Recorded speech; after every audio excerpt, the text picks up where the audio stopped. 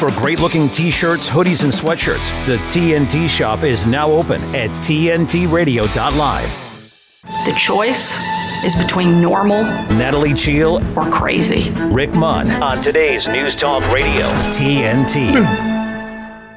Okay, it's Thursday, the 11th of January, 2024. This is Open Line. This is TNT. Bish, bash, bosh. We're coming at you live, beaming out of our undisclosed bunker location on the Gold Coast in Australia. But of course, our tendrils are reaching far and wide across the planet here this morning. So whoever you are, wherever you are, whatever you're doing, we hope it's nice. Welcome back to Open Line. We had an absolute blast on here yesterday, and we aim to repeat that again today. Not one, not two, but 3 guests, we hope, fingers and toes crossed, plus Gemma Cooper, plus General Banter, plus it's Open Line. You get the chance to call in before the top of the hour.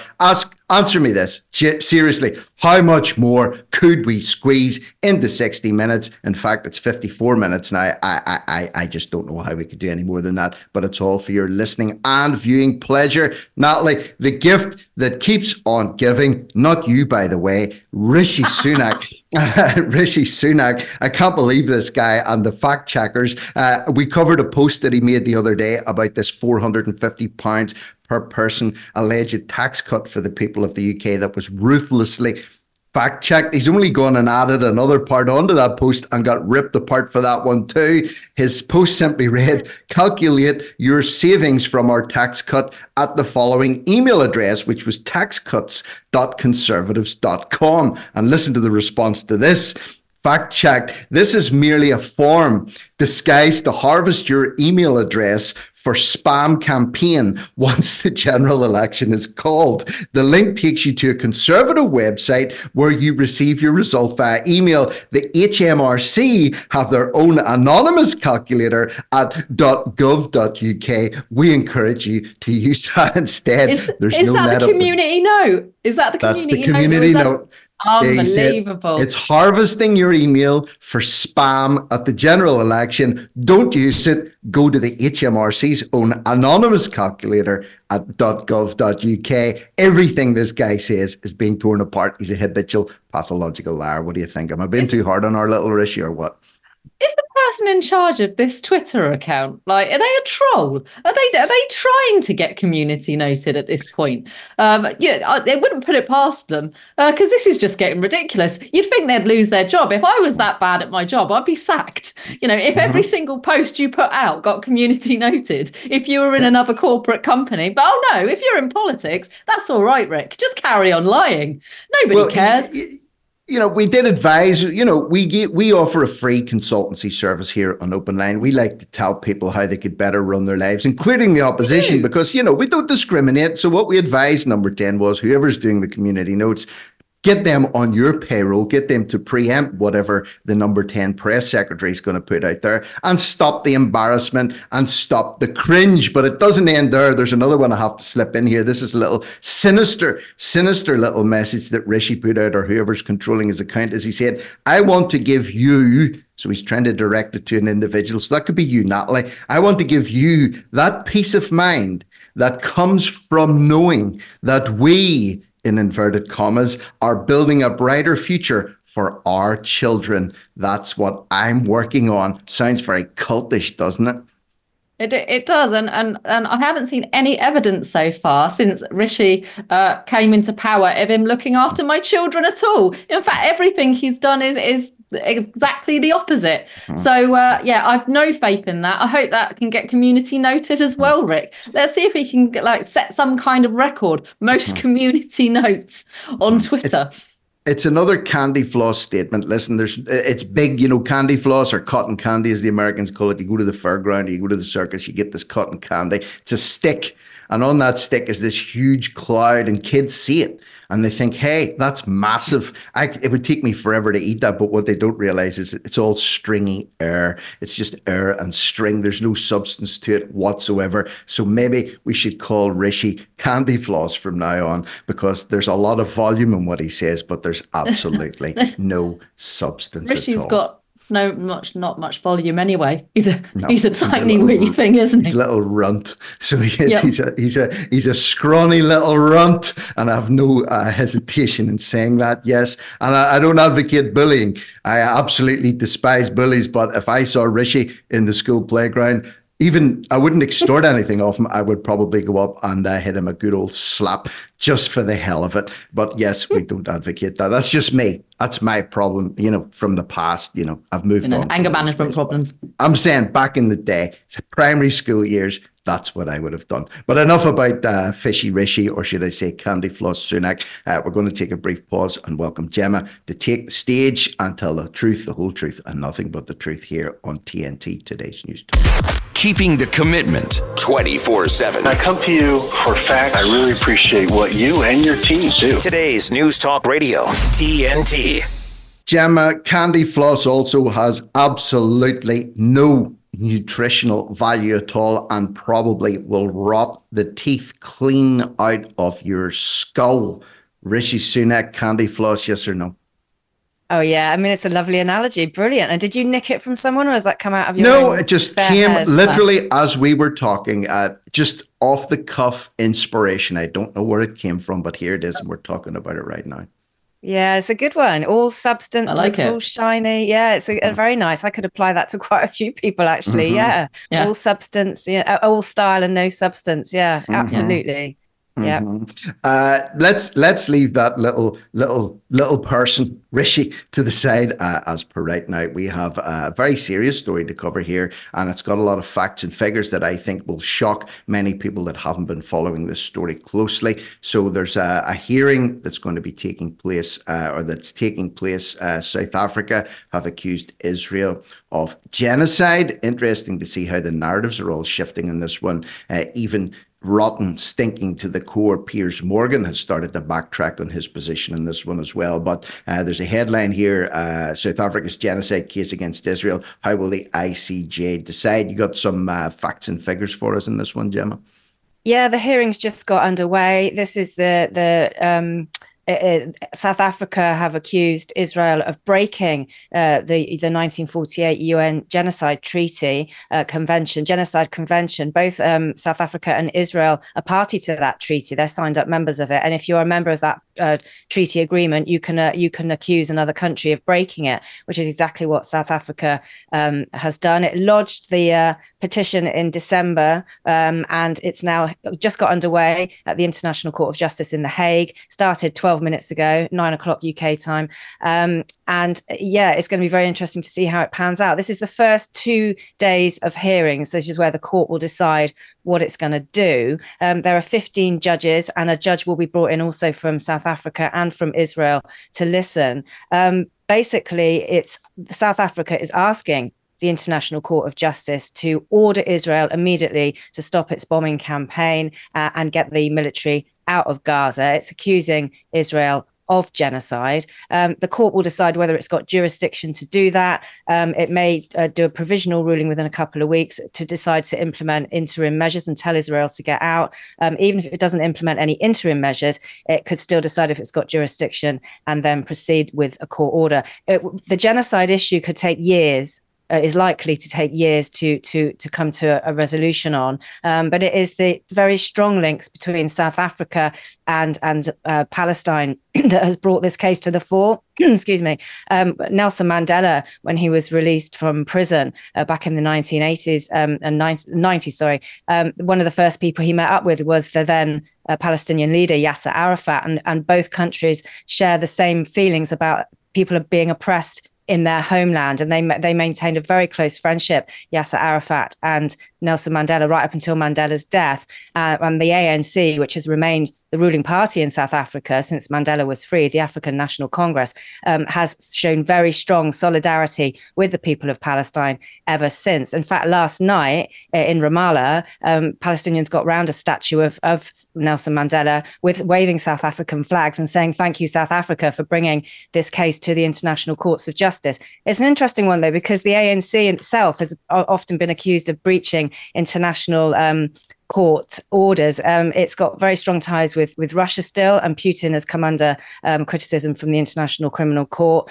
for the Ukraine situation. And also the ANC hosted a visit from a Sudanese president back in 2015, and he was under investigation by the International Criminal Court. So people are saying, well, you ignore national courts when it suits you, and that you brought this case to the ICJ.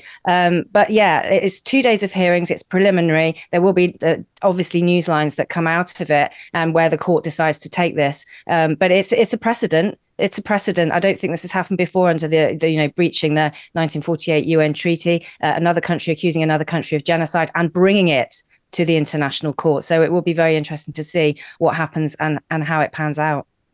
Natalie, the figures here that are in this particular article, are very sobering indeed. Yeah. So since October the 7th, when Israel declared war on Palestine, specifically going in hard on Gaza, there have been approximately 23,000 people killed. Roughly, our estimated figures are 10,000 of those are children. Obviously, Israel's coming under a lot of flack now, and even Anthony Blinken, I seen him this week, and David Cameron as well. You can see a change in their rhetoric that Israel claims that it has the right to defend itself, which it does, by the way. But that applies to every country on earth. So it doesn't matter what country is being attacked. It doesn't matter who it is. Every country has a right to defend itself from hostile, aggressive attacks from other people. However, I don't see how anybody can justify the killing of tens of thousands of children, innocent people, and leveling in terror areas. So I think the pressure's starting to build against them here as the horrors are being unfolding. Well, absolutely, because they don't seem to be making any headway into actually finding the people that they want. And I watched a film recently, a Samuel L. Jackson one, The Negotiator, and it was about a hostage situation. So if you look at this analogy, in a hostage situation, and this is in the US or here, you're not allowed to go in and say, well, I need to get the captor, so I'm just going to shoot all the hostages in order to get to them. And that kind of seems like that is what they're doing. Like, it doesn't matter who stands in the way, we'll kill anyone. They could be innocent, they could be children, they could be women. We'll just shoot anyone in order to get to the terrorists. But as far as I'm concerned, if you're not allowed to do that in a hostage situation, and you're not allowed to do it as in the 1948 UN Geneva Convention, it shouldn't be happening. I mean, I'm on the side of innocent people, men, women, children, and these people shouldn't be being killed, should they? Gemma?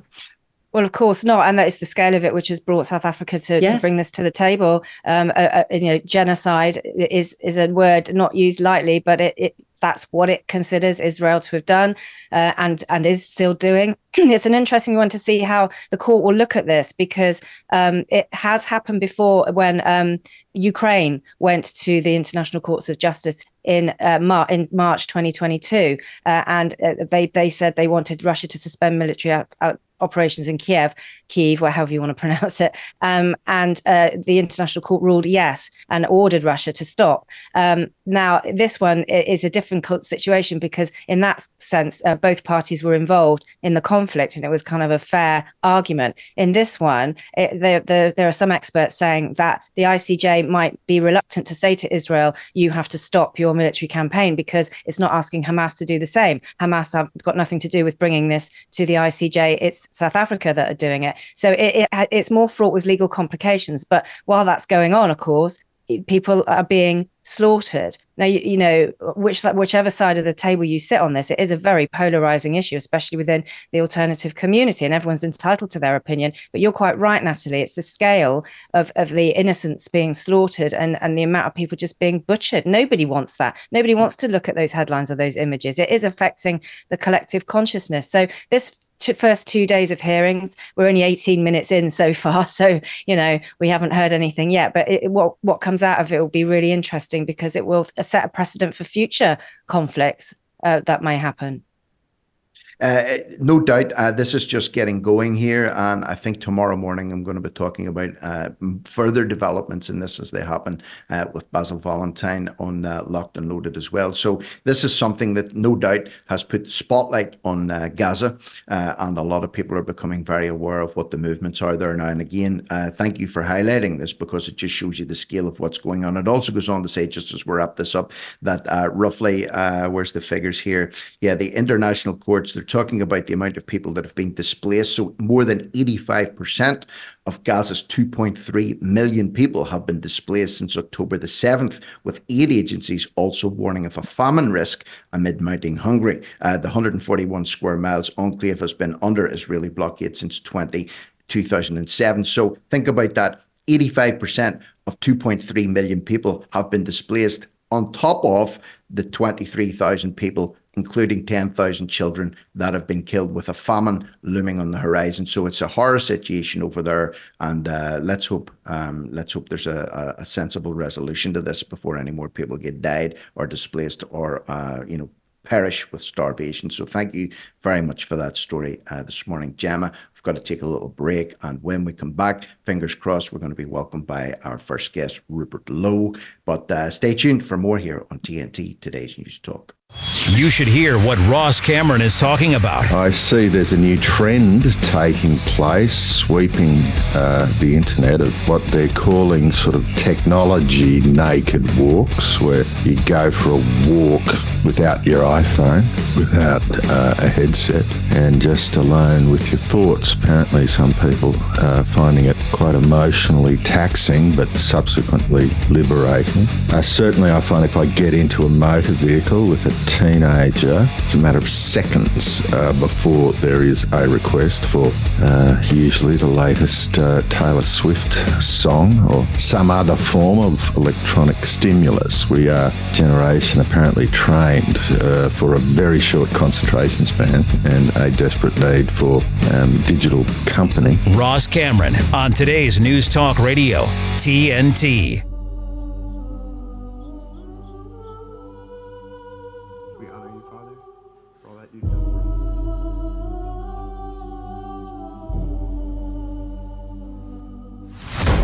Chief Division Counsel and DOJ have approved a no-knock breach. We want the subject to be on display, doing the walk of shame, full visual impact. Any questions? Are we becoming a police state? Government told American citizens they couldn't go to church on Sunday. For the first time in my life, I'm saying to myself, am I going to get a knock at the door? FBI warrant, come to the door now! The Patriot Act and FISA were used against Donald Trump. These individuals have commissioned the biggest propaganda play in U.S. history. They don't go after the people that rigged the election. They go after the people that want to find out what the hell happened. We don't need to have a crime. What we need is a person to look at. And then we go find out what crime you did. FBI! Our focus is shifting. Our main priority as a bureau is going to be domestic terrorism. It really paints anybody who's right of center. If you're a pro-life, pro-family Catholic, they define you as radical. These are anti-government. We have freedom of religion and freedom of speech. Violent extremists, and they must be dealt with. We can do anything we want.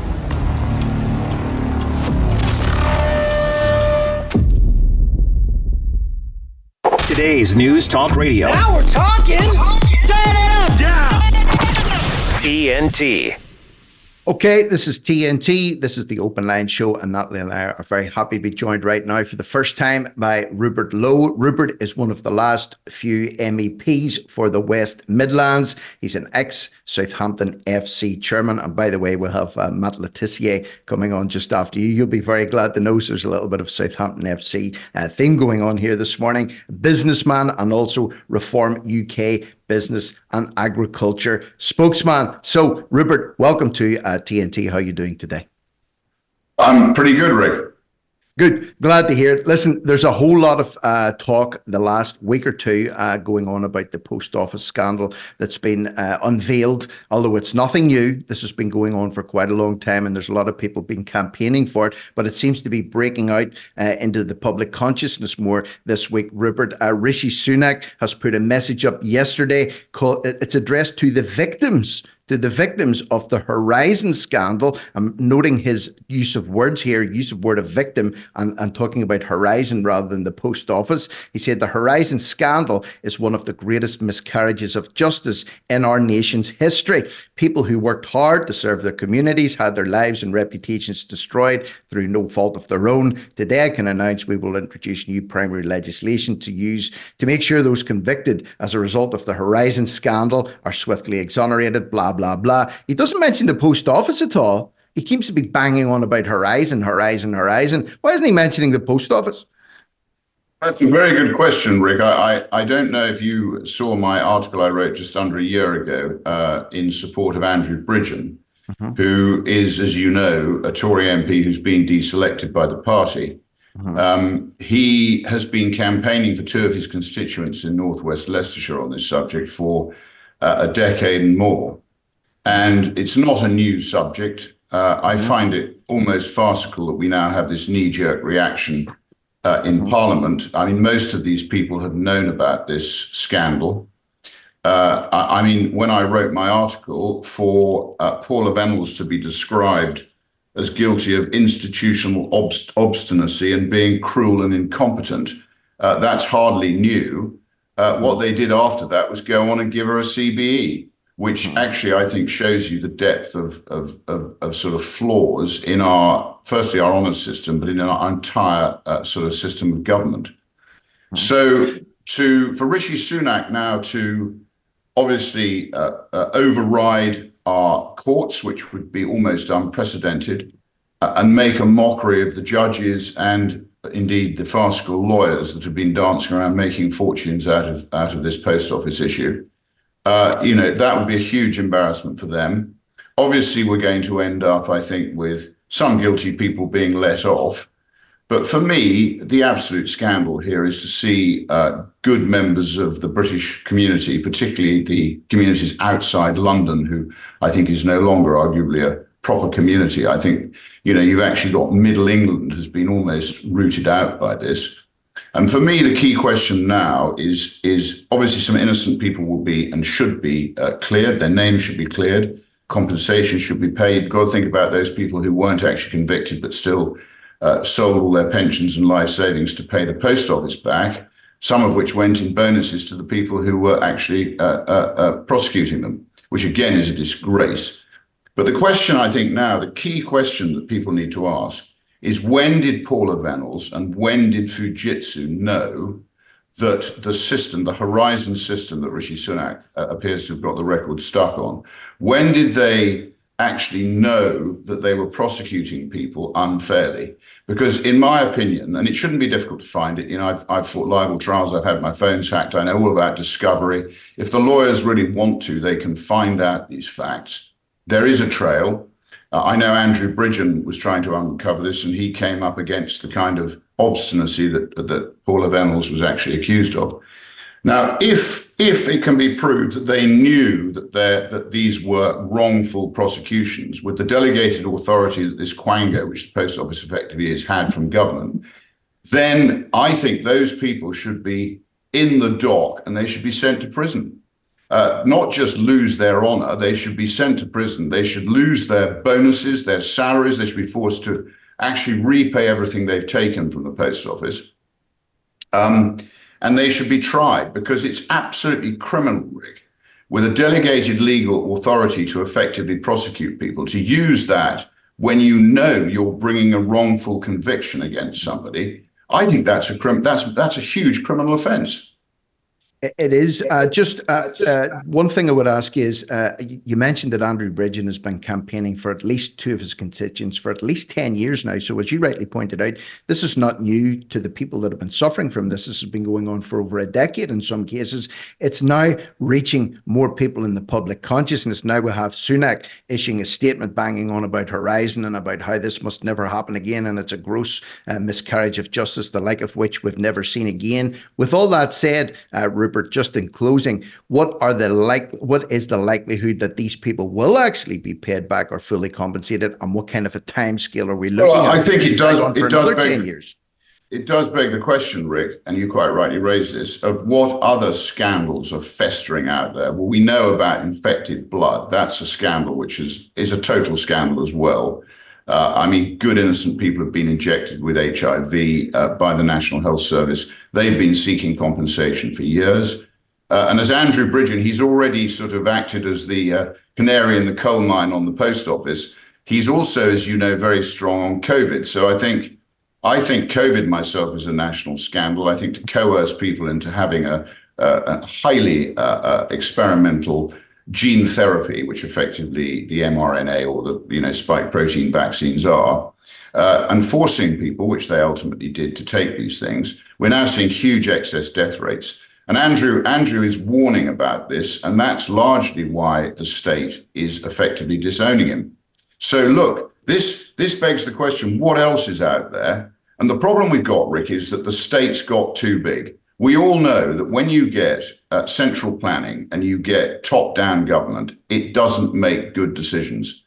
So this is a quango. This is a warning to government now. They should be breaking up all the quangos. They should be removing their powers, getting rid of the people who are costing the taxpayer a fortune.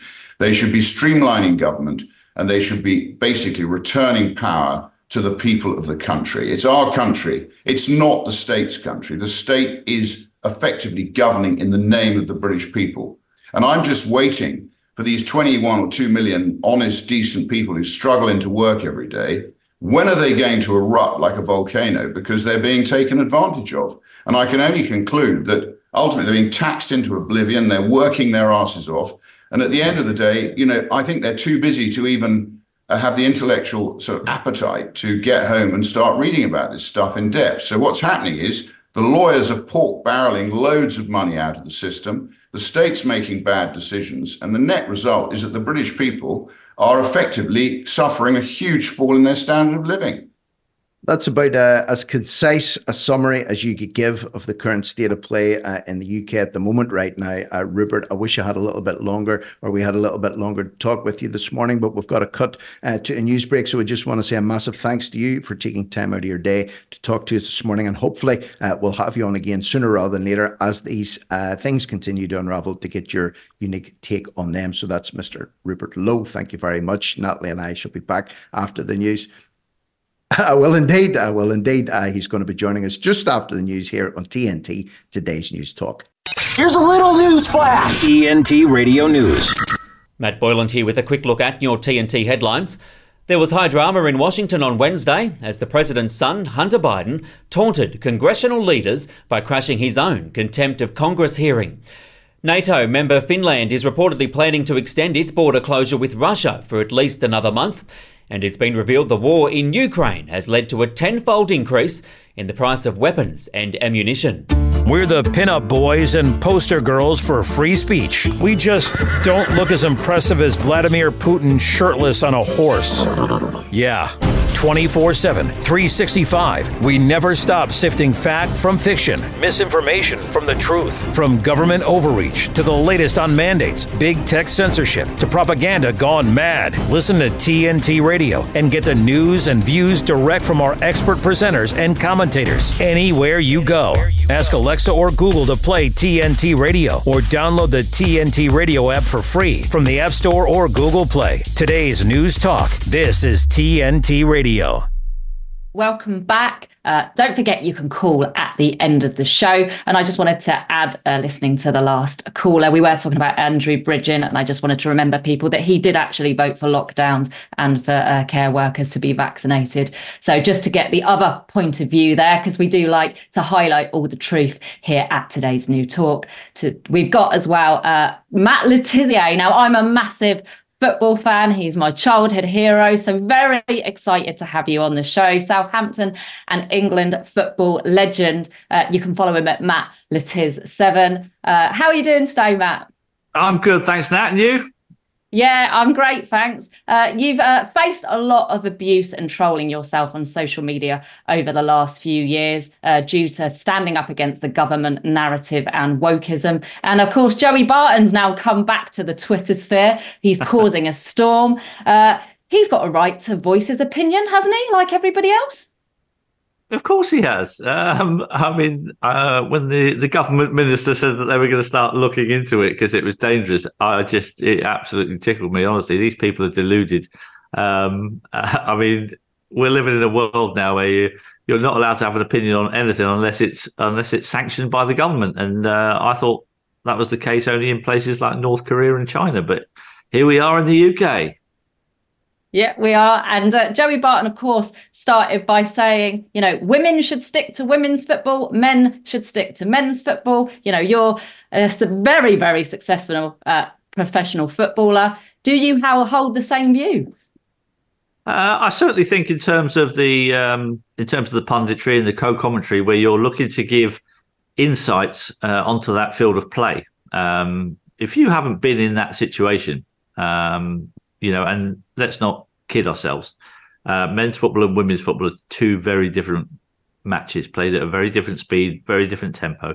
I think the fact that, certainly from my own personal perspective, when I'm watching a game of men's professional football, I want to hear from people who have been on a men's professional football pitch. If I'm watching a game of women's football, which I don't very often because I don't find it that entertaining, quite frankly, but if I am, I'd want to listen to somebody who'd been on that. I wouldn't want to listen to a bloke talking about women's football because he wouldn't have the experience of playing on that field of play in that tempo of game. So I don't think it's a particularly controversial opinion yet. Here we are. It goes against the government narrative and against wokeism and against DEI and all that nonsense.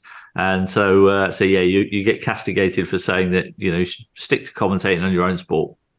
I would have to agree with Joey, by the way. I used to be a season ticket holder at Elm Park, but Reading fan. I scored there once upon a time. Did you?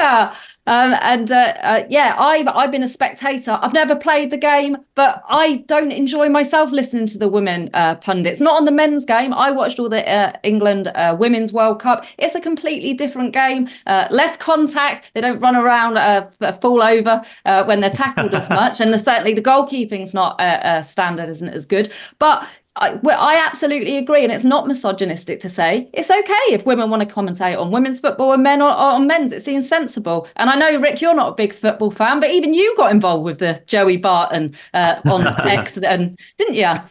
I did, Matt. It must be encouraging for you because I know, having seen you on social media over the last few years, you've kind of been a voice of the wilderness. You've been a John the Baptist type character in the football scene, the voice of one crying in the wilderness, and getting a lot of flack as a result of it. Now, Joey has weighed in on this one too very vocally over the last few days. It must give you a little bit of encouragement that at least one of your fellow professional footballers has actually found a voice and is not afraid to call a spade rather than a big spoon. Do you think there could be more people coming forward or do you think it's just going to be the two of you fighting the good fight? Well, there's certainly more than two of us. I think there's other people probably with not such high profile names, but other that's what I meant. Footballers who are who are quite vocal about things. But yeah, it's nice to have somebody with Joey's reach. Saying things like that. But that's not to say that I agree with everything that Joey says, on this particular point, I happen to agree with him. I'm sure there's probably lots of other things. I've never kind of been socialized with Joey, so I don't really know his views on everything. But yeah, on this particular point, I happen to agree with him. And because of that, obviously you come in for a load more stick again. But honestly, after the last 4 years, if people haven't realised by now that throwing hurty words around on social media is going to have an effect on me, I'm afraid they're completely deluded. I'm made of stronger stuff than that. Yeah, I absolutely agree. And I would also say, Matt, I wanted to get your opinion on this. I think wokeism is infecting football across the board. You see the pundits afterwards and, they're frightened, almost censored, like they don't want to criticise the referee. They don't want to criticise VAR, and you managers afterwards, I remember the likes of Alex Ferguson or Neil Warnock, and you used to really look forward to coming and giving their interviews. And now it's also PC. It has wokeism, ruined football. Are they ruining the beautiful game, Matt? I certainly think that the whole diversity, equity and inclusion thing is making certainly the football punditry, I think it's making it less watchable. I think in any particular part of life, I think employing the best person for the job is the way to go, and not box ticking and having a certain percentage. I mean, what really gets me is that they're only interested in having a certain percentage of people, but that percentage of people that they're interested in having is nowhere near reflects the community that we live in. Because if you look at the amount of, say for instance, black people, if you look at the amount of black people that live in this country, I think a lot of people would be surprised at what percentage it actually is. It's below 10%. And yet, if you look at every advert on the television and every television program that's being made, there's more than 10% of people on those adverts that are of that persuasion, and I find it really odd that they want all this diversity. I actually agree that TV should be a reflective representation of our society, but it's not.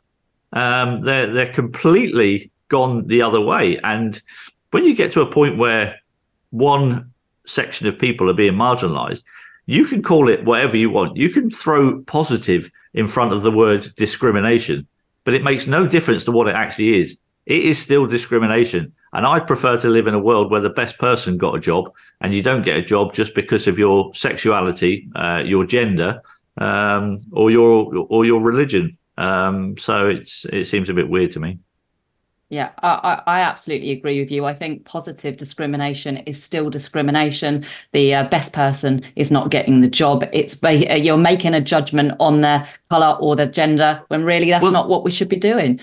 No, they're basically, what they do by putting positive in front of discrimination is they're alleviating their consciences, because they know damn well they're discriminating against people, and they think by putting the word positive in front of it, they're being virtuous and good, and they're not. They're just as bad as the people before them.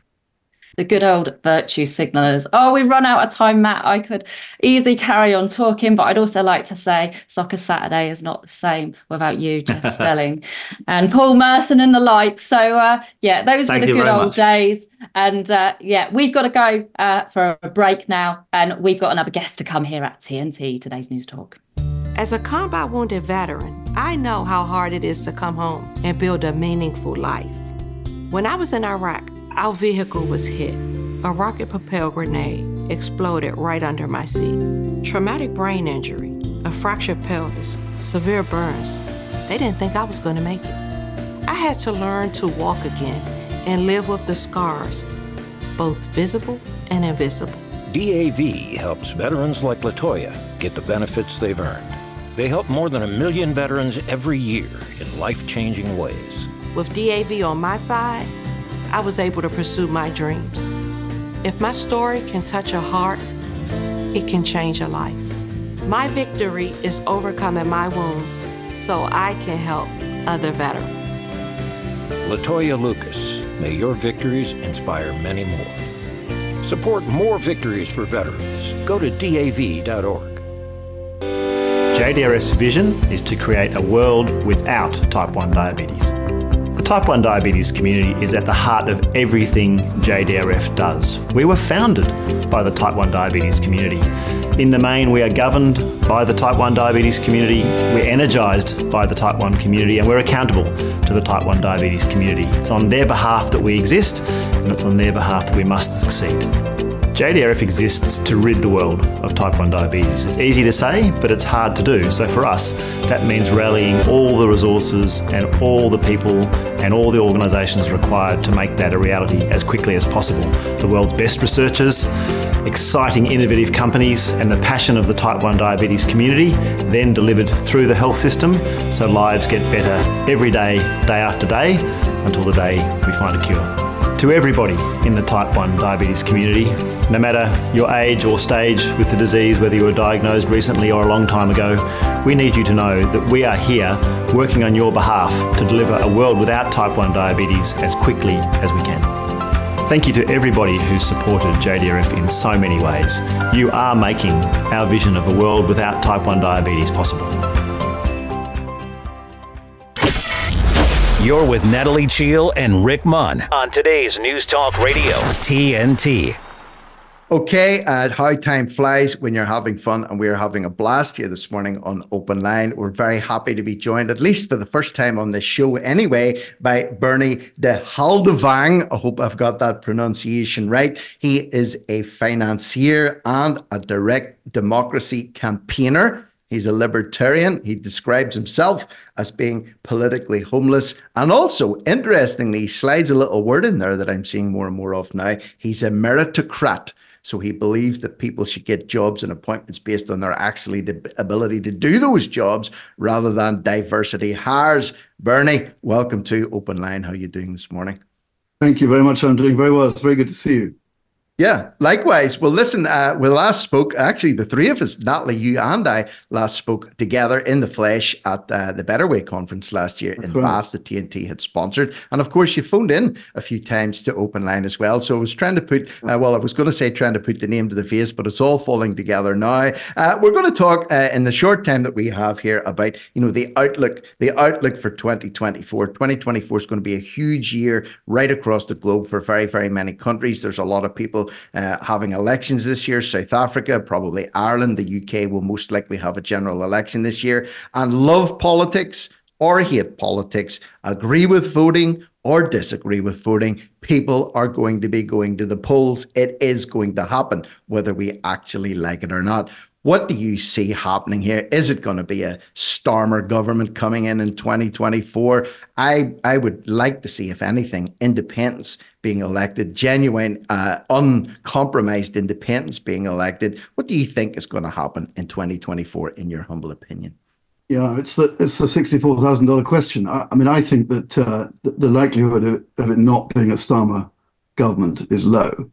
And I suspect it's simply down to the usual yin and yang that you get in first past the post politics, where people are fed up with the existing party and think they can make a difference by going for the other party. Now, as we know, and you've observed in your shows, and TNT has for quite a long time, and pretty much all shows, and it's the same around the rest of the Western democracies. There's no difference. We've all got a uni party. There is no difference between the two. And people are fed up of the party system. I don't think they can see there's an alternative. I think they're concerned. And apathy in voting, particularly in the young, is incredibly high. They think there's no difference. It makes no difference whether they vote or not. And so many of them are disinclined to even bother. And I think that's the biggest challenge. But the unfortunate thing is that shifting over to a Starmer government is not going to help. It's not going to make any difference. It's not going to make any positive change. Natalie, we've been talking, on and off now for 2 years together on TNT Radio.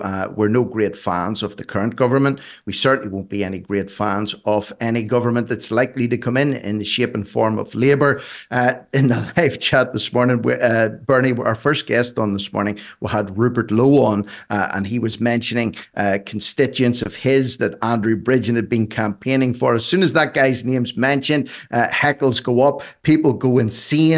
I get accused, last year you said he was this year you said he was that. Listen, I was highlighting the fact that he was fighting the corner for two of his constituents on the post office scandal issue. I wasn't advocating you vote for him or you don't vote for him. You have to make your own mind up about that one. Why are people so polarized by politicians at the minute? Surely if you don't like them, you just don't vote for them or you just ignore them completely. Why are people obsessing? And I'm not just saying this about one person. This goes right across the board for independent candidates, the Heritage Party, the Reform Party, the Reclaim Party, the Lib Dems, if they're even still a party. What is it with people get so wound up about politics, but yet at the same time, they don't believe in it at all? Yeah, I heard your interview with Rupert. I've heard him on other stations before. And I think that the part of the problem is that we do ourselves a disservice as an electorate by playing to the fiddle, to the tune of the globalists, who are trying very hard to make sure that we fight amongst one another because they don't want a united opposition. And I think people are so spooked now about what people say, what politicians say, and what they hear, that they just don't know whether to believe these people are genuine or not. And as we just observed just before we came on air, I think that you have to, live with the fact that whether you have faith or not, but God works in mysterious ways. And there are people who perhaps, and I'm not saying Andrew is that, I don't believe he's at all, but there are people who are perhaps less ingenuous than we'd like them to be, but they are doing something useful. And I happen to think that that isn't the case for Andrew. I think he's completely ingenuous. And I think he is very keen to back the concept that we're going to be talking about, direct democracy. But I do think I have a concern that we get disrupted as the free thinkers in the voting population, as those who still have and are willing and daring enough to exercise critical thought, that we're being ripped apart because differences are being highlighted, mud is being slung to make sure that those candidates who could do us some good on our side are seen as degenerate or seen as not working in our interests. Talk to us about this concept of direct democracy, okay? So you're talking about direct democracy. In simple layman's terms, for people that aren't familiar with your views on this or what this concept is, give it to us straight. What are you on about when you're talking about direct democracy? So the easiest way to describe it, rather than go through its history, I mean, it goes back to Greek days when everything was decided by plebiscite. This is a hybrid version of a plebiscite-driven, a referendum-driven legal voting system. And it isn't just that. In other words, you would have MPs who are elected who would stand as whatever party they want to stand for. You no longer have the power with the parties, with the party whips. Your local MP is elected by the local people to represent local interests, and legislation is put forward by the legislature. I mean, I think we can talk about UK reform at length, but ideally you would have a unicameral system, not our dual cameral system, which doesn't work, and it's too expensive, and you don't need that many MPs either, even if you go to unicameral system. So you have you have legislation that's proposed by the members of Parliament, who then have to put it to the public, and they put a draft up to the public, which the public can see. And the proposal is that if a certain percentage of people decide that this needs to go to a referendum, they respond to a poll, as we currently do, and say this needs to go to a vote by the country. And so what that does is it changes the master of MPs back from the whips and the parties to the individuals who are voting them in each area. But that's the nub of it. Now, what do you make of all this? Sorry, I was going to say it's based on the Swiss style system, which, I mean, it's been going 176 years, I guess. So it's long established. It's proven to be, because if it wasn't, then it wouldn't still be in force after 176 years. Nat, can we expect to see some kind of shift away from traditional politics? That's what everybody wants. I know a lot of people would like to see politicians done away with altogether. But again, listen, we have to be realistic about this. People are not going to stay away from the polling stations. The parties will not be dissolved overnight. There will be a general election in 2024, whether we like it or not. Yes. So what would you like to see? You've talked about this with me before so many times, but in an ideal world, in a utopian world, what would you like to see? I would agree with Bernie that our current system doesn't work at all. I think too many people, as he's already said, just vote for the opposite party. So if you don't want the Tories, they think, I'll vote in Labour instead, when they don't actually agree with anything Labour are standing for either. I don't think many people are confident in voting for independence, which is something that I would consider doing if a good independent was in my area. Unfortunately, I've had no independents here that were any good. I mean, personally, to add to what we said, I wouldn't vote for Andrew Bridgen, even if he is an independent. I don't believe he's addressed many concerns. I know Myra from Informed Consent asked him many questions. He said it wasn't worth his time to address them. Those are concerning for me. But I would go on to say, I chose not to vote. I think that could be a way forward, mass non-compliance. If you don't have any independence, I would say to people, is it even worth voting? Spoil your ballot maybe, because it certainly isn't worth voting for a party that you don't agree with anything that they say, Rick. I don't know if Ed Bernie's got anything to add to that. I think you make some very good points. So I think you're right about independence. The re-election of independence is very difficult, and the way that I want to come back to a couple of other points you made. The way that the main parties will discredit independents is to say, well, they're never going to get anything through. They don't stand for anything. They don't have a potential to make a difference. Whilst that on the face of it is true, the reality is that even if you vote for those parties, that your vote's not going to make a difference there either, because they have their own agenda, which is driven by the people who fund the parties, not by the MPs you elect, which is why you get people who are slavishly, and my MP is one of them here locally, slavishly vote with the government on every single issue because they are career politicians. They're not interested in representing the people. And the only way to break that is to make people answerable to the people that elect them. And you're right that this is not something that can be done overnight. The founder of the movement in the UK is a chap called Neil Petrie. He's written a book on it called One More Vote, worth having a read. It's very well written. The view here is, and I'm not part of this, I'm just helping it because I happen to know Andrew and managed to get him to meet us, but I'm very supportive of it.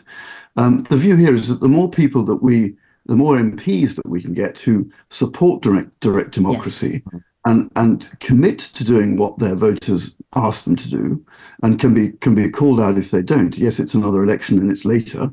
The more interested people become in voting. If you see the Swiss, they're very proud of their ability to vote for everything they put through.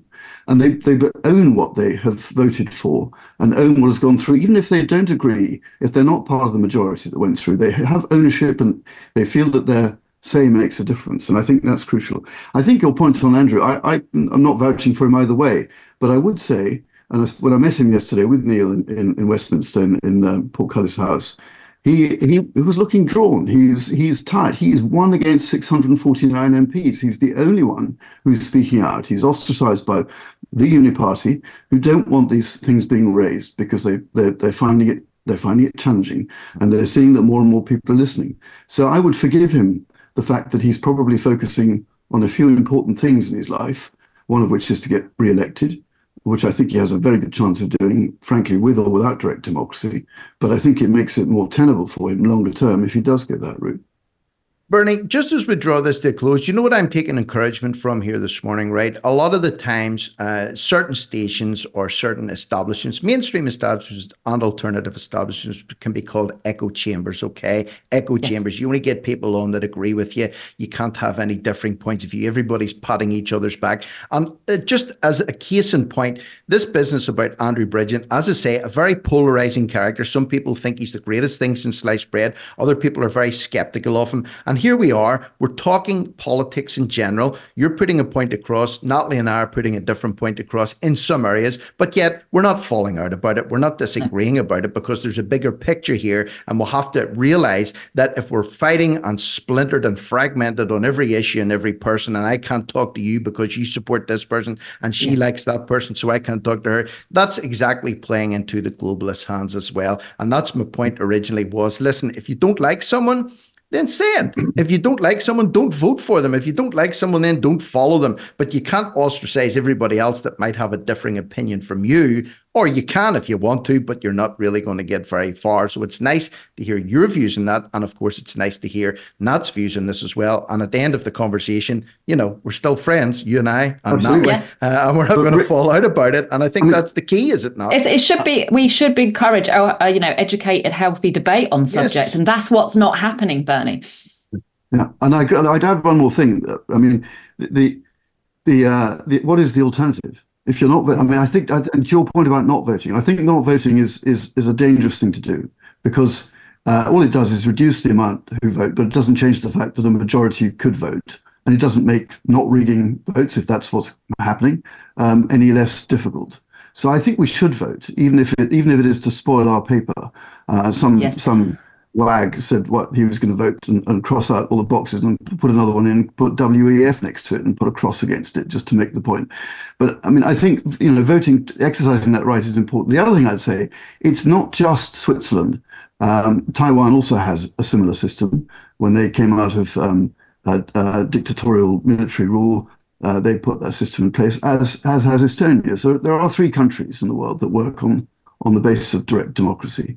There is a precedent to be set, and whether or not it comes in more slowly, I think, is less of an issue. I think it will provide an infrastructure for the independent MPs who go with direct democracy, which is what's normally lacking with the independents when they've because they go independent halfway through a term, they see out the term, and they're not re-elected. If we can provide, direct democracy can provide support for MPs who choose to go with direct democracy, then with that come boots on the ground to help in the election campaign, help knocking on doors and persuading, telling people what direct democracy is.